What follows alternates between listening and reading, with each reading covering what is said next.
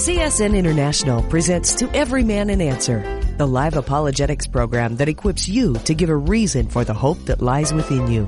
If you have a Bible question or a question on the Christian faith, you can call us at 1-888-827-5276. Again, that's 1-8888-ASK-CSN. Let's get things started. Here's today's host, Mike Kessler. Hi, and welcome to Wednesday's edition of To Every Man an Answer. So glad you've joined us, as we always are. Looking forward to being with you for about the next hour, answering questions about the Bible from the Bible, looking at current events through a biblical perspective, and also what we hear in church. Is it even in the Bible at all? And so if you've got a question you'd like to ask us, or if you've been reading your Bible on your own, come across something you don't understand, someone's asked you a question, call us. 8888 Ask CSN. We'll do our very best to answer the question for you. Now, before we get into today's guest and all, this Sunday at the Puna Baptist Church in Pahoa, Hawaii on the Big Island, I'll be sharing there. Look forward to meeting with all of you. I think it'll be a great time. And we just want to once again invite you to bring your friend, and we're going to have a good time understanding how valuable you are to God. And so if you'd like to come and visit, starts at 10:30 again at the Puna Baptist Church in Pahoa on Kapoa Road, there in Pahoa at 10:30. Look forward to seeing you. Joining me today, special guest, featured CSN speaker, comes on after To Every Man an Answer, Jeff Wickwire from Turning Point Church, Fort Worth, Texas. Hi, and welcome. Hey, Mike. Good to be with you today. Looking forward to a great show. Good to see you cross-pollinating with other denominations and going to a Baptist church. That's great. Oh, yeah. Yeah. Well, I went to the Baptist church for many years, and so I appreciate my brother in there and look forward to answering some questions with them in the afternoon, and then looking God words in the morning time. So it'll be a good time. It is going to be a Bible question and answer format? Yeah, after. We're going to have, I guess, lunch, and then afterwards kind of a potluck, and then afterwards we're going to get back together again and answer some questions. So it should be a really good time. Look forward to being with everybody there. Again, the number 8888 Ask CSN is the number to call, and we got some lines open. So if you'd like to be part of the program, we just want to encourage you to give us a call. Again, 8888 Ask CSN. Well, let's go ahead and go to the phones. We have Paul on the line, Granbury, Texas. Hi, and welcome. Thank you, gentlemen. You guys are bright lights in a dark world these days. Wow. My question is that when I'm praying to our Heavenly Father, of course, I go through Jesus, and that's the question that I have regarding that. When I'm praying, I pray to Jesus. I mention him by name. Jesus, help me with this. Jesus, thank you. And then I find myself saying, in Jesus' name, I pray to you, Father. And I just really don't know, what is, if you will, what is the protocol when praying? Jesus said, when you pray in this manner. He said, pray like this. This is the blueprint. Our Father, which art in heaven. Now, this prayer that Jesus gave was not meant to be mindlessly repeated. Go say 25 Our Fathers. Our Father which art in heaven, hallowed be thy name. Our Father which art in heaven, hallowed be thy name. And somehow they think, as Jesus said, they're going to be heard for their much speaking. That is mindless rhetoric.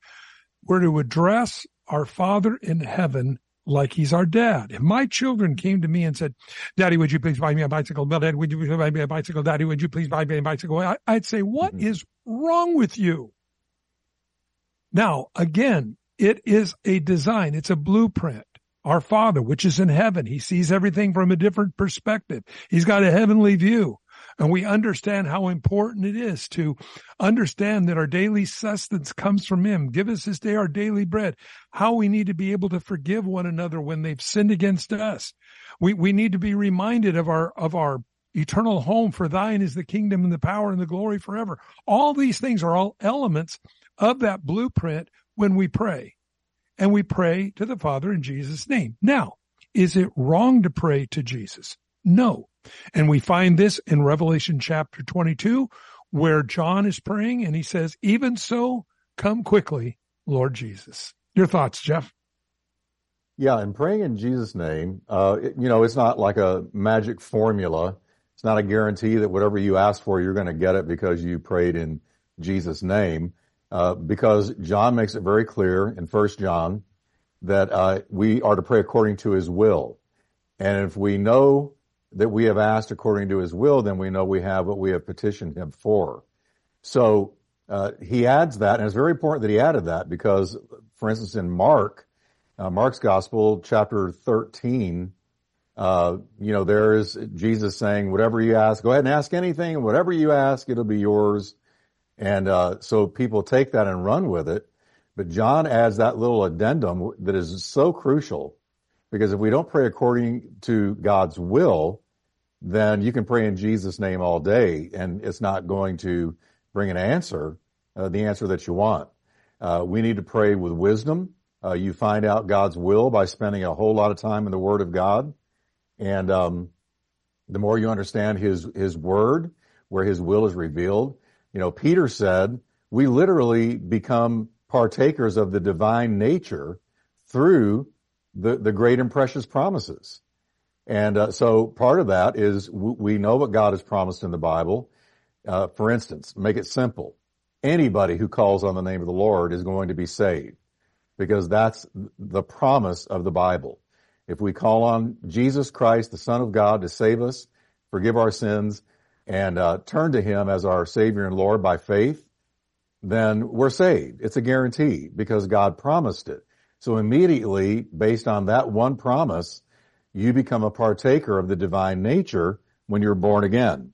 And so, very important. But now Jesus did say in John 14:13 and verse 14, and I will do whatever you ask in my name. I will do whatever you ask in my name, so the Son may bring glory to the Father.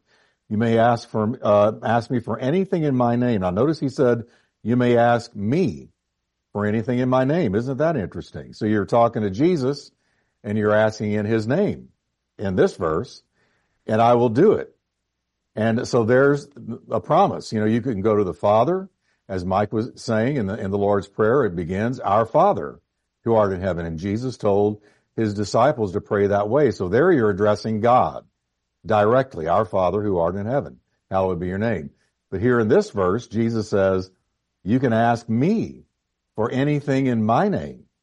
Well, what does he mean there? Well, he means you're coming to God the Father or to him in the authority of his name, because his name is higher than any other name.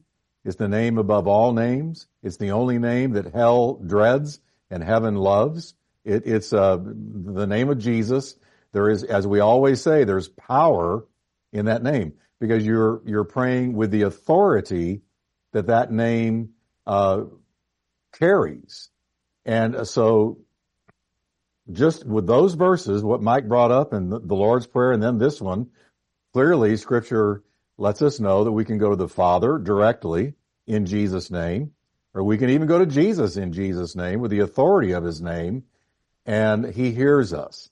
He says, and then if we know that he hears us, then we know that we have what we've requested of him. So it shouldn't be complicated. It shouldn't be something that we get twisted into a pretzel about.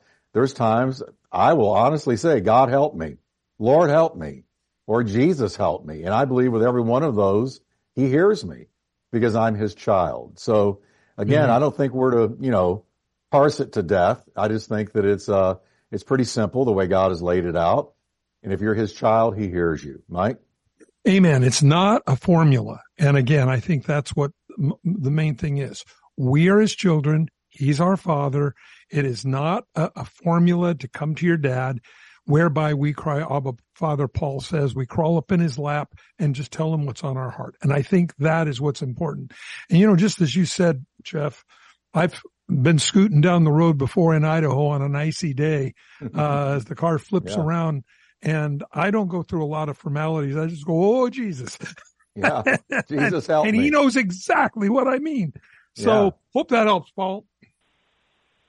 Amen, and crystal clear. One quick follow-up, if I may. Yes. And that is, to every man an answer, obviously, is the name of your program. Is that taken from Scripture?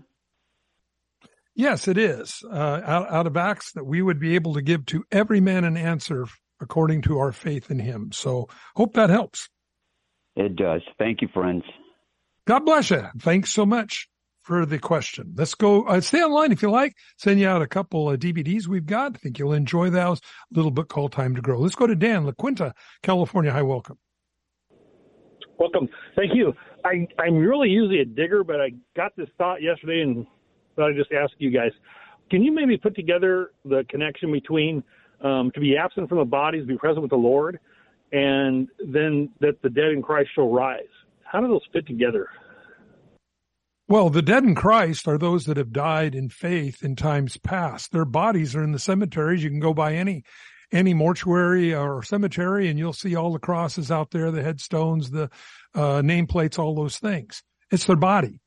To be absent from the body, present with the Lord, that's speaking about a person's spirit. And very clearly, Jesus taught this, Old Testament and New, it's there. When Jairus' daughter had died, they said, don't trouble the master. She's already dead. Jesus said, let's go to the house anyway. They went.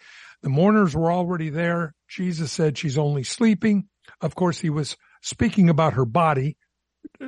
And we find this farther because when Jesus said, daughter, arise, the Bible says her spirit returned to her. It does not say her spirit woke up within her. Same that we find in the Old Testament, 1 Kings, Elijah raising a little boy back to life.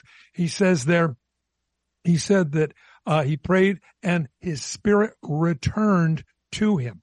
Very important. Does not say it woke up. Soul sleep is not in the Bible. This is not something that we find except possibly during the millennial reign of Christ. This is where the Bible says they live not again until 1,000 years are up. In other words, a person that's a believer during the millennial reign, let's say dies, and he dies and then pops back out and all of a sudden he's ruling and reigning with Christ. That is not what the Bible teaches. And I believe this is why the books are searched at the end of the 1,000-year reign, whose names are written in the book of life. Those that are enter into eternal life, like all of us that have already lived, and also those that are not believers from the beginning of time. They'll be judged for the full fruition of their works, and they'll be punished eternally for their behavior. So, very important to understand that. But again, we when we die, we instantly go with to be with the Lord. Your thoughts? Yeah, Dan, I see your question is about why do the dead rise first before those that are alive and remain on the earth at the rapture? I don't see an answer to that in the Bible unless God wants to give those that are already dead a head start. I don't really know why else. But one way I like to picture the soul and the body being separated is just a simple illustration of a hand wearing a glove, okay? Just picture a hand with a glove, winter glove. The glove represents your body. The hand represents the soul. As long as the hand is in the glove is animated. It moves. It has life because the hand is in it. But when the hand leaves it, which is what happens with a Christian's soul when their body dies, then look at it this way. The hand goes up into the presence of the Lord and the glove goes down into the grave. When the rapture happens, the glove is brought out of the grave and somewhere on the way up, the hand is rejoined to the glove. And so there you are complete again. But until the catching up of the saints, then the soul is in heaven with Christ, absent from the body, present with the Lord, not in our bodies, but with our souls or our spirits, and the glove or the body is in the grave. When the rapture happens by the miracle power of God, that glove comes out, and there's going to be a emptying of cemeteries and graveyards all over the world in a moment, in the twinkling of an eye, at the sound of the last trumpet. In a moment, the word is atomos, a moment of time so fast you can't split it in a blink, in a camera flash, even faster than that. The glove comes out of the grave and immediately is transformed and given a glorified body, just like Jesus' body was when he arose from the dead that first Easter morn. He had a glorified body. We will have the same thing. He was the first fruits. We are the ones that follow. And so, that's the way I always like to look at it. It's the way I teach my congregation. It's an easy way to look at it. And, so if you or I were to, pass from this world today, our soul would immediately go up in the presence of the Lord, that being the hand. Our bodies would be buried or cremated or whatever. And when the rapture happens, then, the body comes out of the grave. Even if it's just ashes, God brings it all back together into a glorified body. And it is joined with the hand somewhere on the way up, and so shall we ever be with the Lord. Yeah, and I believe when it talks about the dead in Christ rise first, I believe as that call comes, they're going to rise, they're in the ground, they come up, then we join them, and we all get raptured together. And this is where I believe God has the DNA of every person that's ever lived. He can reconstruct anyone, because he knows all things, but we will be raised incorruptible. Those that have died, and then in a moment, twinkling of an eye, will be changed. Now, somebody asked the question one time, well, what about where the Bible says it's appointed in man once to die and after that the judgment? I believe that was fulfilled for us as believers, not in the Old Testament, for us as believers, when we died to ourselves, accepted Christ as our Savior. And I believe not only does God make an exception for us, but really, that's why it's important to die to yourself today. What are you doing that's so important? You can't be doing something for God. So, I hope that helps, Dan. All right. Thank you. Well, God bless you, and stay online if you like. Send you out some DVDs I think you'll enjoy. And with that, we'll go to Aaron in Boise, Idaho. Hi, welcome. Hey, God bless you, brothers. How are you? Good. How may we help? Good. So, I have a coworker. He works with me at my job, and he's actually Oneness Pentecostal. And today we were having a conversation on who the real deity of our God is, right? And I obviously believe in the Trinity, the Father, Son, Holy Spirit, three persons in one being, right? And he was going on and on about how Jesus, when he was resurrected, he left his fleshly body here, and his spirit was the only thing that went to heaven. And I don't believe that's true, because I know that in the Bible it says that when Thomas saw the Lord Jesus, he first didn't believe, but then Jesus told him, "Hey, look at my hands, and put your finger here in my side." Absolutely. That was Jesus's body, and so that kind of contradicts what he was saying, And I just kind of wanted to see if you can kind of talk a little bit on that, and then what are your thoughts on that? Well, there's a lot of problems with modalism, and that's what it is. Everything just gets put into the same thing. There's no Heavenly Father. There's no Holy Spirit. It's just Jesus only. That is not what the Bible teaches any way, shape, or form. Whether you're looking at Genesis 1:1 or whether you're looking all the way through the New Testament, you do not find that it's just Jesus only. Let us make man in our image according to our likeness. It's very interesting that we are also a triune being. We're a body, we're a mind, and we're a spirit.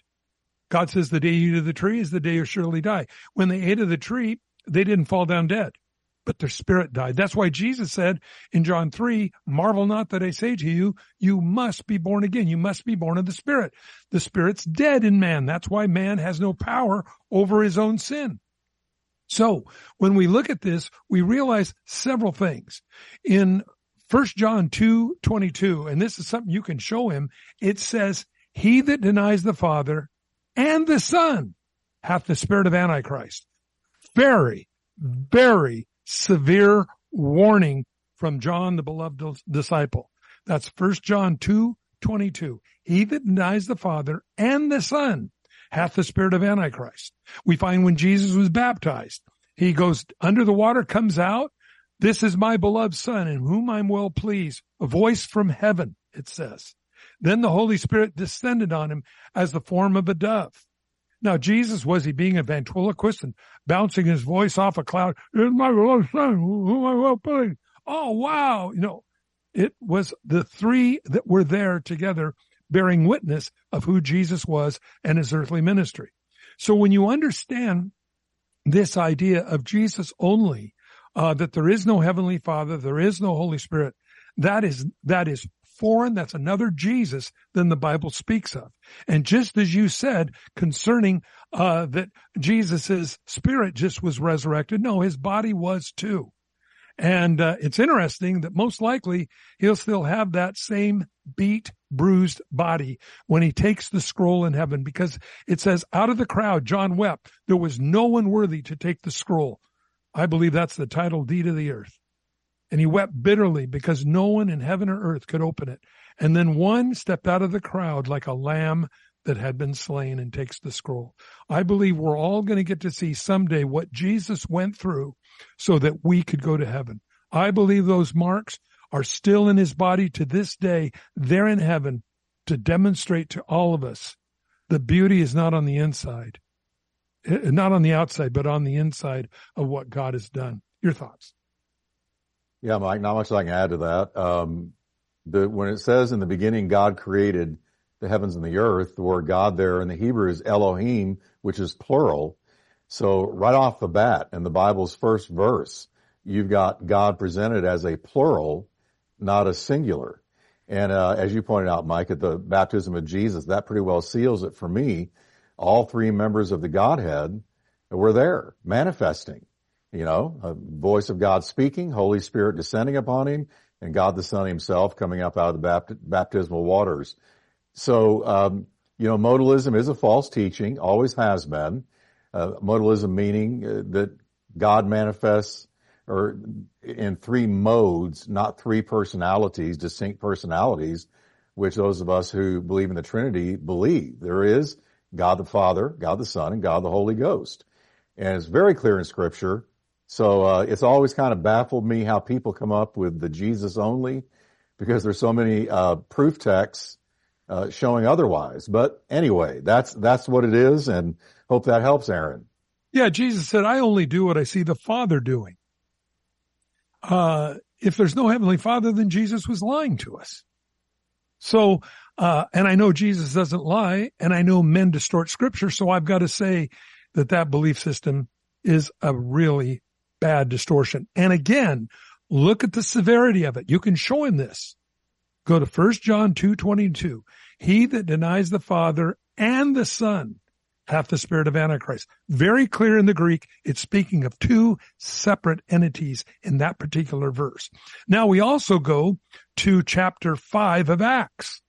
And Peter says, it's not that you lied to men, but you lied to God. And then it talks about he lied to the Holy Spirit. So we find there, again, this claim that the Holy Spirit is God. It didn't say you lied to Jesus. It doesn't say that. So again, when you look at all, but this is the way that almost all cults work. They take only the verses that support a very poor theology and disregard all the ones that correct that thought pattern, so to bring you in to the fullness and the truth of God's word. Hope that helps us, Aaron. Yes, guys. And one more thing real quick, if I may. Another thing he was telling me is that, which I don't believe this, but this is, like you were saying, they're part of the cult that they're in. They believe this way, that if you don't speak in tongues, you're not baptized by the Holy Spirit. And that, okay, great. Well, now take them to, you take them to 1 Corinthians chapter 12. In the last few verses there, Paul says, do all pray in tongues? Do all have the gift of healings? Whenever a question is written in the Greek, in the negative, the answer is always negative. Now you say, well, what does that mean? You would look at your children and say, do you want me to spank you? Oh, yes, very much so. No, of course, the answer is no from them. When you ask a question with a negative spin, the answer is always negative. He says, do all pray in tongues? No. Paul says, and he goes on farther in chapter 14, and he says, I wish you all prayed in tongues. Well, I do too, and I wish all Christians had $1 million. But it's very obvious they don't. And it's very obvious that in the early church, not everybody prayed in tongues either. So the idea of this is very, very poor theology, because Paul clearly says if you don't have the gift of tongues, you'll have one of the other gifts. And it's really amazing to me how they center on just the one gift of the many gifts of the Holy Spirit listed there in chapter 12 and other places in the scripture. And to say, well, unless you can pray in tongues, you're not even saved. Well, that's not what the Bible says. In fact, very clearly, when we look at Acts 8, when there was a lot of believers who had accepted Christ, who had been baptized, yet the Holy Spirit had not fallen upon any of them. So, by the way, we don't find Paul at the time that he was filled with the Spirit spoke in tongues. Now, later on, it says that he did. But at that time, it says something like scales fell off his eyes. So, I think we have to be very careful when we start adding to God's word, and that's exactly what they do. And I hope that helps, Aaron. It does, brothers. Thank you guys so much. Yeah. Jeff, you got any last thoughts on that? No, that about covers it. It's a really great question, Aaron. And, you're standing on solid ground if you stand with the Trinity, because that's clearly what Scripture teaches. And so, again, and going back to Genesis 1, let us make man in our image. Genesis 1:1 says, in the beginning, Elohim created the heavens and the earth. That is speaking in the Hebrew of a plurality of God. Actually, a triunity of God, there. And so, whether you're looking at Genesis 1:1 or, all the way to the end, we find that Jesus Christ is not only Lord, but part of this beautiful love relationship of the Father, Son, and Holy Spirit. Stay on the line, Aaron. We'll send you out books and DVDs. Coming up on a break, we'll have more right after this. We'll be right back. If you are 65 or older, you know this. Watching your hard-earned dollars fly out the window on healthcare costs is frustrating. Well, here's something that can really help, and it's worth taking a minute to look into. Medishare 65 Plus. Medishare is a community of Christians who share each other's healthcare bills, and it really is a community too. People encourage and pray for each other. Well, Medishare 65 Plus is a low-cost option for those with Medicare Parts A and B, and it fills in the gaps where Medicare stops. It's a great way to fight inflation too. You can lock in one low monthly price for up to 10 years. And it's easy. You can use any Medicare-approved doctor or get 24/7 telehealth access from the comfort of your home. Very worth looking into during Medicare open enrollment, which ends December 7th. If you join right now, your second month share will be free. So don't miss this chance. Call 833-90-SHARE. That's 833-90-SHARE. 833-90-SHARE. In 2007, when Dan Steiner, president of Preborn, cried out to God, "What can I do for you?" the answer came loud and clear. I sense God's broken heart over the issue of abortion. You see, he sees every little baby that's being formed in the mother's womb, and it breaks his heart to see when the lifetime that he has planned for them is taken from them violently so often. But if we can get a mom into one of our clinics and show her her baby, and she has that close encounter of the best kind in her womb, she will choose life. Preborn network of clinics have rescued over 200,000 babies from abortion.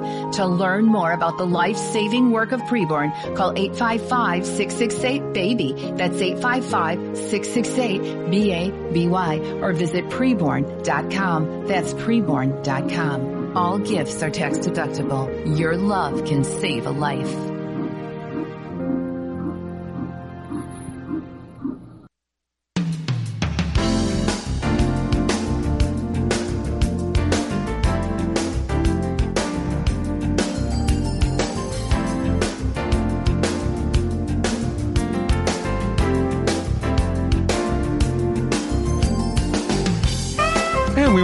Back to part 2 of To Every Man an Answer here on this Wednesday afternoon with Jeff Wickwire from Turning Point Church in Fort Worth, Texas. And we're going to go right back to the phones. We have Carol on the line, Oklahoma City. Hi, welcome. Hi there. Thank you so much for what you do. I have something that's come up in this last week. My sister is she reads a lot of different versions of the Bible, and she kind of digs deep, but I think she's really lost it. She thinks that And I think in a way she's probably correct, but not completely correct, that the Bible has been corrupted over the ages. And she uses two verses as an example, and that would be 2 Samuel 24:1 and 1 Chronicles 21:1. And basically, one says that again in 2 Samuel 24:1. It says, "Again, the anger of the Lord was aroused against Israel, and he moved David against them to say, 'Go number Israel and Judah.'" Whereas in 1 Chronicles 21:1, it says, "Now Satan stood up against Israel and moved David to number Israel." And so she says that there's inconsistencies in the Bible, and I don't even know how to answer her regarding this. Okay, your thoughts, Jeff. Well, those two examples, 2 Samuel and 1 Chronicles, it's just from two different viewpoints. You know, we know from the book of Job, Satan doesn't move a hoof unless God lets him. You know, he had to go to God and say, you know, what about your servant Job? And blah, blah, blah. You know, if you do this and that, then he'll renounce you. And then God allowed him. God gave him permission to attack Job. So to my view, you look at those two different instances. Well, who did it? Did Satan move David or did God move David? Well, both. God clearly allowed Satan to move David and to number Israel. So to me, that explains that. You know, when you deal with like 1 and 2 Samuel, 1 and 2 Chronicles, you often see what initially looks like a discrepancy. But if you dig and if you really look at it and do a little bit of research, you'll find that sometimes it's just from a different vantage point. And I think the vantage point in those two examples is one was the vantage point of God and the other one was the vantage point of the devil. But God clearly allowed the devil to attack or to tempt David and move David that way. Now, there are a lot of people that say there are discrepancies and, you know, the different versions over the years have been corrupted. But what I tell people, it's really important that you take the New Testament. The New Testament is the most attested ancient manuscript in all of worldly literature. There is nothing, no manuscript, no book, nothing from the ancient times that has been more validated than the Bible. Quickly, I'll give you a couple of examples. Like if you were to say to a college professor, do you believe we really have the writings of Homer? Do you really believe we do? Did Homer write the Iliad and the Odyssey? Oh, sure, he would say, of course it's Homer. But here's the thing. We have from ancient times, we have no original manuscripts. We have nothing original from Homer or Caesar or Plato or the Roman historian Tacitus, none of those, or the New Testament. We don't have any of the original papyri manuscripts where when they were written on for the very first time, we've still got it. But we do have copies, and then we have copies of copies of copies. Now, this has always been so telling to me. Take Caesar. With Caesar, who, again, any college prof would tell you, oh yeah, we got the writings of Caesar, but we only have 10 extant manuscripts today. We only have 10. And there is a 800-year gap between the earliest one and the writings of Caesar. In other words, Caesar writes it 800. The earliest manuscript of what he wrote that we have is 800 years after he wrote it. You come down to Homer. I mentioned Homer. All right, Homer wrote in 900 BC. But the earliest manuscript copy that we have of that is 500 years old. And there's only 643 existing manuscripts of Homer. Now, this is important because that's the most attested ancient document next to the New Testament that I know anything about is Homer. So Homer, there's 643 at least fragments of what he wrote that we have today. Copies of copies of copies of copies. But when it comes to the New Testament, 24 24,000 fragments of the New Testament. And the earliest one is that we have, in other words, the one closest to when it was originally written, 96 AD. So we've got fragments from the New Testament writings, not even a century old. And we've got 24,000 fragments when the closest to that is Homer and 643. So if somebody wants to say, well, hey, the New Testament, that's been changed and rearranged and all the copyists have corrupted it, you don't have what was originally written. Here's the miracle.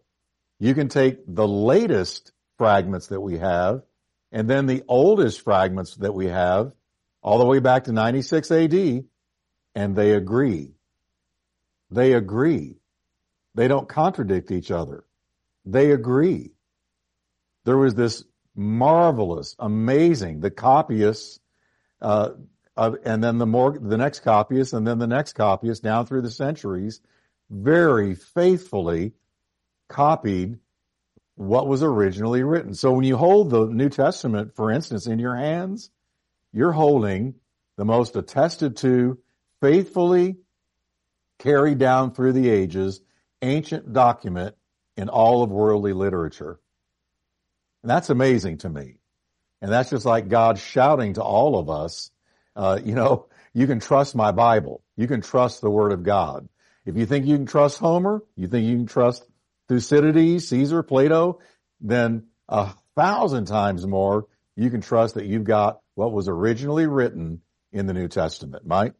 Yeah. Now, to go back to the question you had about this, it is just simply reading it will uncover this issue that your sister has with these two verses. 2 Samuel 24:1 says, again the anger of the Lord was aroused against Israel, and he moved David against them to say, go number Israel. The question is, who is he? Is it speaking of the Lord there? Or is that revealed to us when we get to 1 Chronicles 21:1, when Satan is the one that went out? Now, something interesting to notice.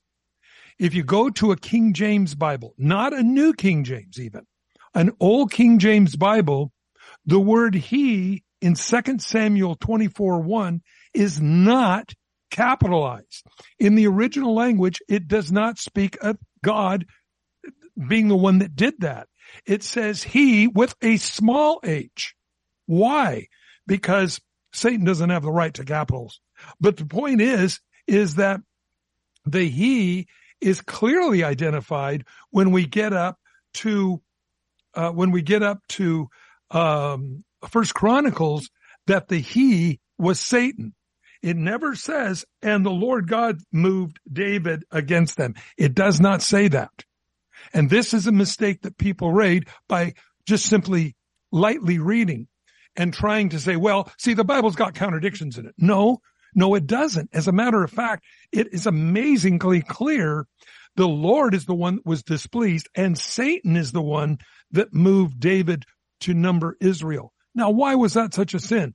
Because in numbering Israel, looking how big my army is, you don't need to trust God. Look how big and powerful you are. That is all about what this passage of Scripture is talking about. But tell her if she goes back to a King James Bible, reads 2 Samuel 24, you'll notice he, the one that literally moved David to do this, is not capitalized. It's not God. Hope that helps there. It is capitalized in the Schofield New King James Version, and that's where I think it's confusing. So we have to be super careful that we're good Bereans and that we're looking at all different kinds of versions of the Bible, because this is very confusing in the New King James, where he is capitalized. Yes, that's right. And that was a liberty they shouldn't take. In fact, in the New King James, as well as almost all these new versions, they take liberties they need to be careful of taking.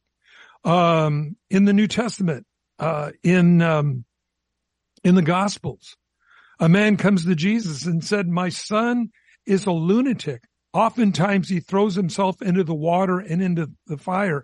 I asked your disciples to cast out the demon and they could not. Now, what is troubling is in the King James, in the New King James, it says, my son is an epileptic. What? Epilepsy is a neurological issue.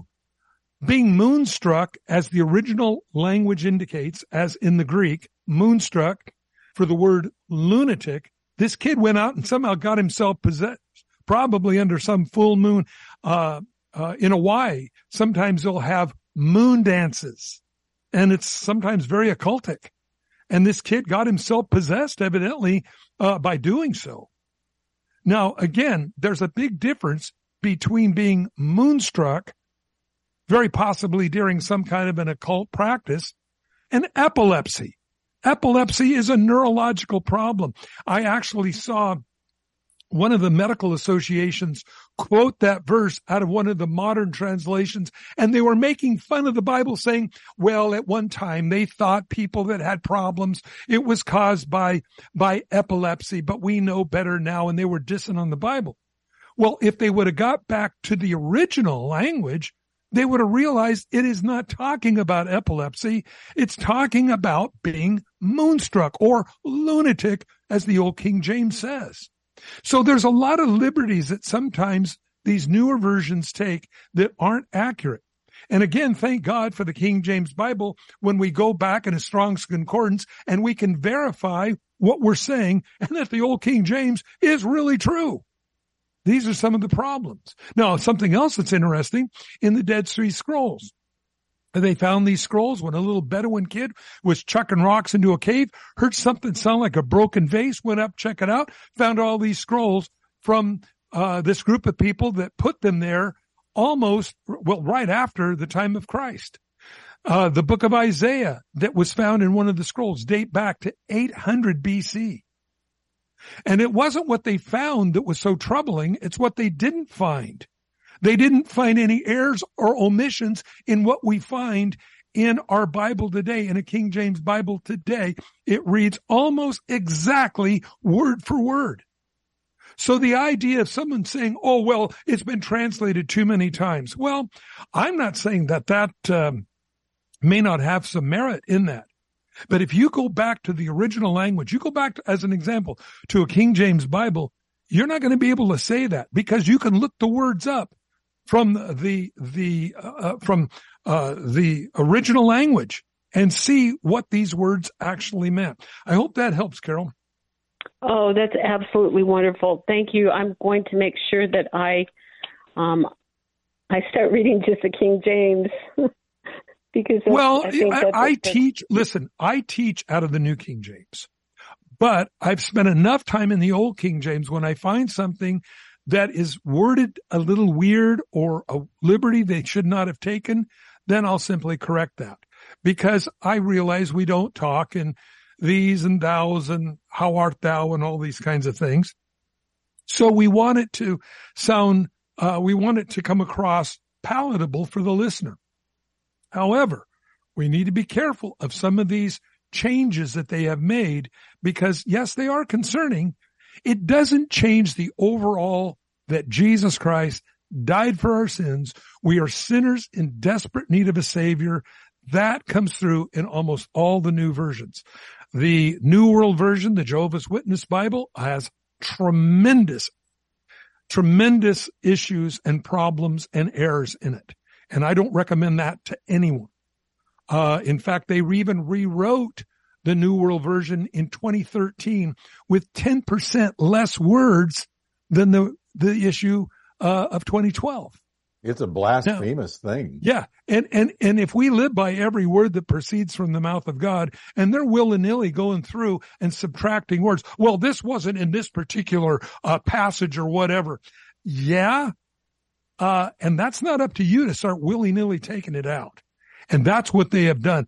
So this is why I reject the Jehovah's Witnesses New World Version as well as all of their doctrine, that Jesus is only Michael the Archangel, that he's not God, when the scripture clearly teaches us, as we're all celebrating this Christmas, And he shall be called, as it says in Matthew chapter 1, he shall be called Emmanuel. And in your Bible, it actually has these words, which translated means God with us. Wow. Such great news. Carol, stay on the line. Send you out some books, some DVDs. I think you'll enjoy, okay? Thank you. God bless you, Carol. And if you need any more, please call us back. The Bible is full of Jesus Christ being God, that God's word is true, and you can count on it. Let's go to D, St. Louis, Missouri. Hi, welcome. Hello? Yes, hi. Oh, I'm sorry. I had my phone on mute. My question was,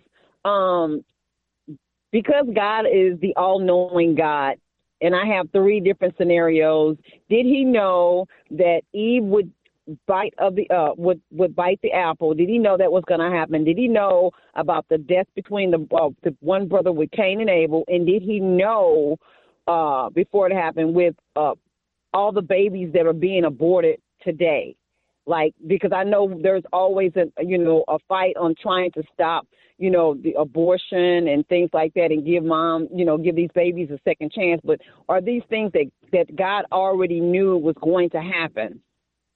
Yes, he does. In fact, scripture verse for that, you can go to Revelation chapter 1, Revelation chapter 22.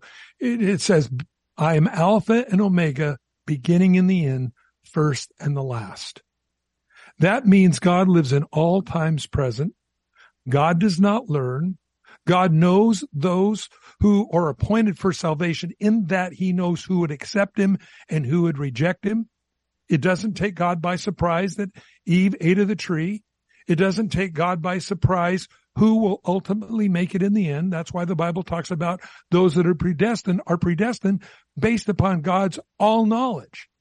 Now, just because God has all knowledge of all times present doesn't stop any individual from making the decisions that they make. So people may ask the question, well, then why do we go through this zoo we call living? If God already knows who's going to make it, who isn't, why do I got to go to work tomorrow? It's because God also allows us to live in real time and to prove once and for all to all of us. And the Bible says we'll be known in heaven as we're known, that we will understand how we got there, why Jesus Christ died for our sins, why we accepted him as Savior. This process is not for God's learning, it's for ours. Your thoughts? Yeah, and I want to say to D, he certainly did know. Peter makes this clear where he says, we're saved with the precious blood of Christ as of a lamb without blemish. By the way, this is 1 Peter 1, 19 and 20. As of a lamb without blemish and without spot. Verse 20, who verily was foreordained before the foundation of the world, but was manifest in these last times for you. So there, Jesus was foreordained before God spoke anything into existence. There was, God knows everything, the end from the beginning. And he knew that he would create man, and he knew that man was going to fall. So there was a meeting amongst the Godhead, God the Father, God the Son, God the Holy Ghost, and Christ, God the Son, apparently stepped forward and said, I will go. I will die for them. And God decreed it, God the Father. It says he was foreordained before the foundation of the world to spill his precious blood on the cross so that our sins could be forgiven. So that makes it very clear, D, that God did know. And a lot of people have a problem with that. Well, if he knew, then if he knew man was going to fall, then why did he go forward with it? And I really believe it's because he wanted to create, he did not want to create robots. He did not want to create automatons that would just do exactly what he had programmed them to do. He created human beings with a will, and he moved forward with his plan. And so there's parts of it that are mysterious to me, but I do know this. He was foreordained before the foundations of the world, so that settles whether or not he knew. Amen. I hope that answers it for you, D. That did. I was just getting ready to respond and say, was that where the free will, maybe it was because of free will. He didn't want us to, but you answered the question. So, yeah, I appreciate it. Thanks a lot for answering. Yeah, when we get to heaven, we'll know why we're there. It isn't that, wow, look, I happen to be in heaven, and those people over there, they're in hell. I wonder how they got there. I don't know. I don't know how I got here. I don't know. No, not at all. God allows these things to happen so we know where we came from, where we're going. Why, as the Bible says, as we watch God judge an unrepented world, and all of heaven says, true and righteous are your judgments. I know it's hard for a lot of people to think about the judgments going to fall on the world, but the Bible says, true and righteous are your judgment. We'll begin to see it more like God the closer we get to heaven. Stay online. I'll send you out some books, DVDs, the movie Jesus, based on the book of Luke. I think you'll really enjoy it. There are other books, great for evangelism. They're yours. Stay online. We'll go to Stephen, Golden Valley, Arizona. Hi, welcome. Hi, thanks for taking my call. Hey, so my question revolves around you guys recently have been talking about the idea that, someone, it's not once saved, always saved, that, you get your salvation and that you can't have it taken from you, but you can walk away from it. And my question was, what would that look like? What would someone have to do to blot themselves out of the book of life? How would somebody walk away from that? Well, Jesus said it like this: because sin abounds, the love of many wax cold. Paul wrote in 2 Timothy chapter 4 concerning a man that he was bragging about in 1 Timothy, Demas. He said in chapter 4 of 2 Timothy, Demas, having loved this present world, has departed. And if you look at it in the original language, it means he left God, and it ain't good. And as we had a call yesterday about this, where John in 1 John chapter 5 says, don't pray about somebody who is in a sin leading to death. It is interesting that Paul, when he writes concerning Demas, now, brothers and sisters, I want you to start praying for Demas because, he's really went back into the world and we know God's going to bring him back. We just need more prayer. He doesn't say a word. He says, having loved this present world, has departed. Now, that doesn't mean a person can't come back. The prodigal son is an amazing story. But remember this, if the prodigal son would have died in the pigsty, he would have been in the pigsty. And this is something that people fail to understand. We're all going to die someday. We're all going to end up eternally somewhere. And the Bible says we need to be very, very careful of this. That's why Jesus said, watch, be ready. You don't know what hour your Lord's going to come. And again, this is what the whole book of Jude is about. Now, it says he was able to keep you from falling at the end of the chapter. The rest of the chapter explains, are you willing to let Jesus keep you from falling? That's what it's about. And that's a decision. That's faith. Not works. That's what faith is, that we faith every day in our relationship with God. And again, whatever is not faith is sin. Now, this is why, again, the Father saw him a long way off. And I believe, friends, this is so important. Your thoughts, Jeff? Yeah, I would say, Stephen, that I think most people that walk away from the faith, it's a slow drift. Usually a little compromise here, a little compromise there. Very rarely do you see somebody just wake up one day just out of the blue and say, I'm no longer a Christian. I'm done. It's usually a slow drift. And, they get involved in some little sin here and there. They get out of the word. They get out of prayer. Maybe they get offended. Offense, so many times is involved in somebody leaving the faith. Offense with the church, offense with church leadership, or offense with a Christian brother or sister. Something offends them. They stumble over that offense and, and they don't forgive. They don't know how to handle it. They don't handle the offense biblically, and the offense plays a part in also causing them to walk away from the faith. They finally conclude, well, I'm just not the Christian that I was anymore. But I think if you were to talk to most people that have walked away from the faith, they would say it took place over a period of time. The popular word out there these days is deconstructionism, where they start reassessing what they always felt they believed or what they were raised to believe. They start reassessing all of those things as they get older, and decide they don't believe it, and they walk away. So I think it's usually a slow drift, and it's a very dangerous drift. Mike? Amen. Amen. That's why, as we find the letters in Revelation chapters 2 and 3 of Jesus calling the church to repent. So important in those things. Stay on the line, Steve. We'll send you out books, DVDs. We're all out of time. Terry, great question. Tomorrow, I want to talk about that if you'll call back. And John, thanks. God bless you all. Thanks, Jeff. Good night. To receive a copy of today's program, please call 1-800-357-4226 or write us to Every Man an Answer, P.O. Box 391, Twin Falls, Idaho 83303.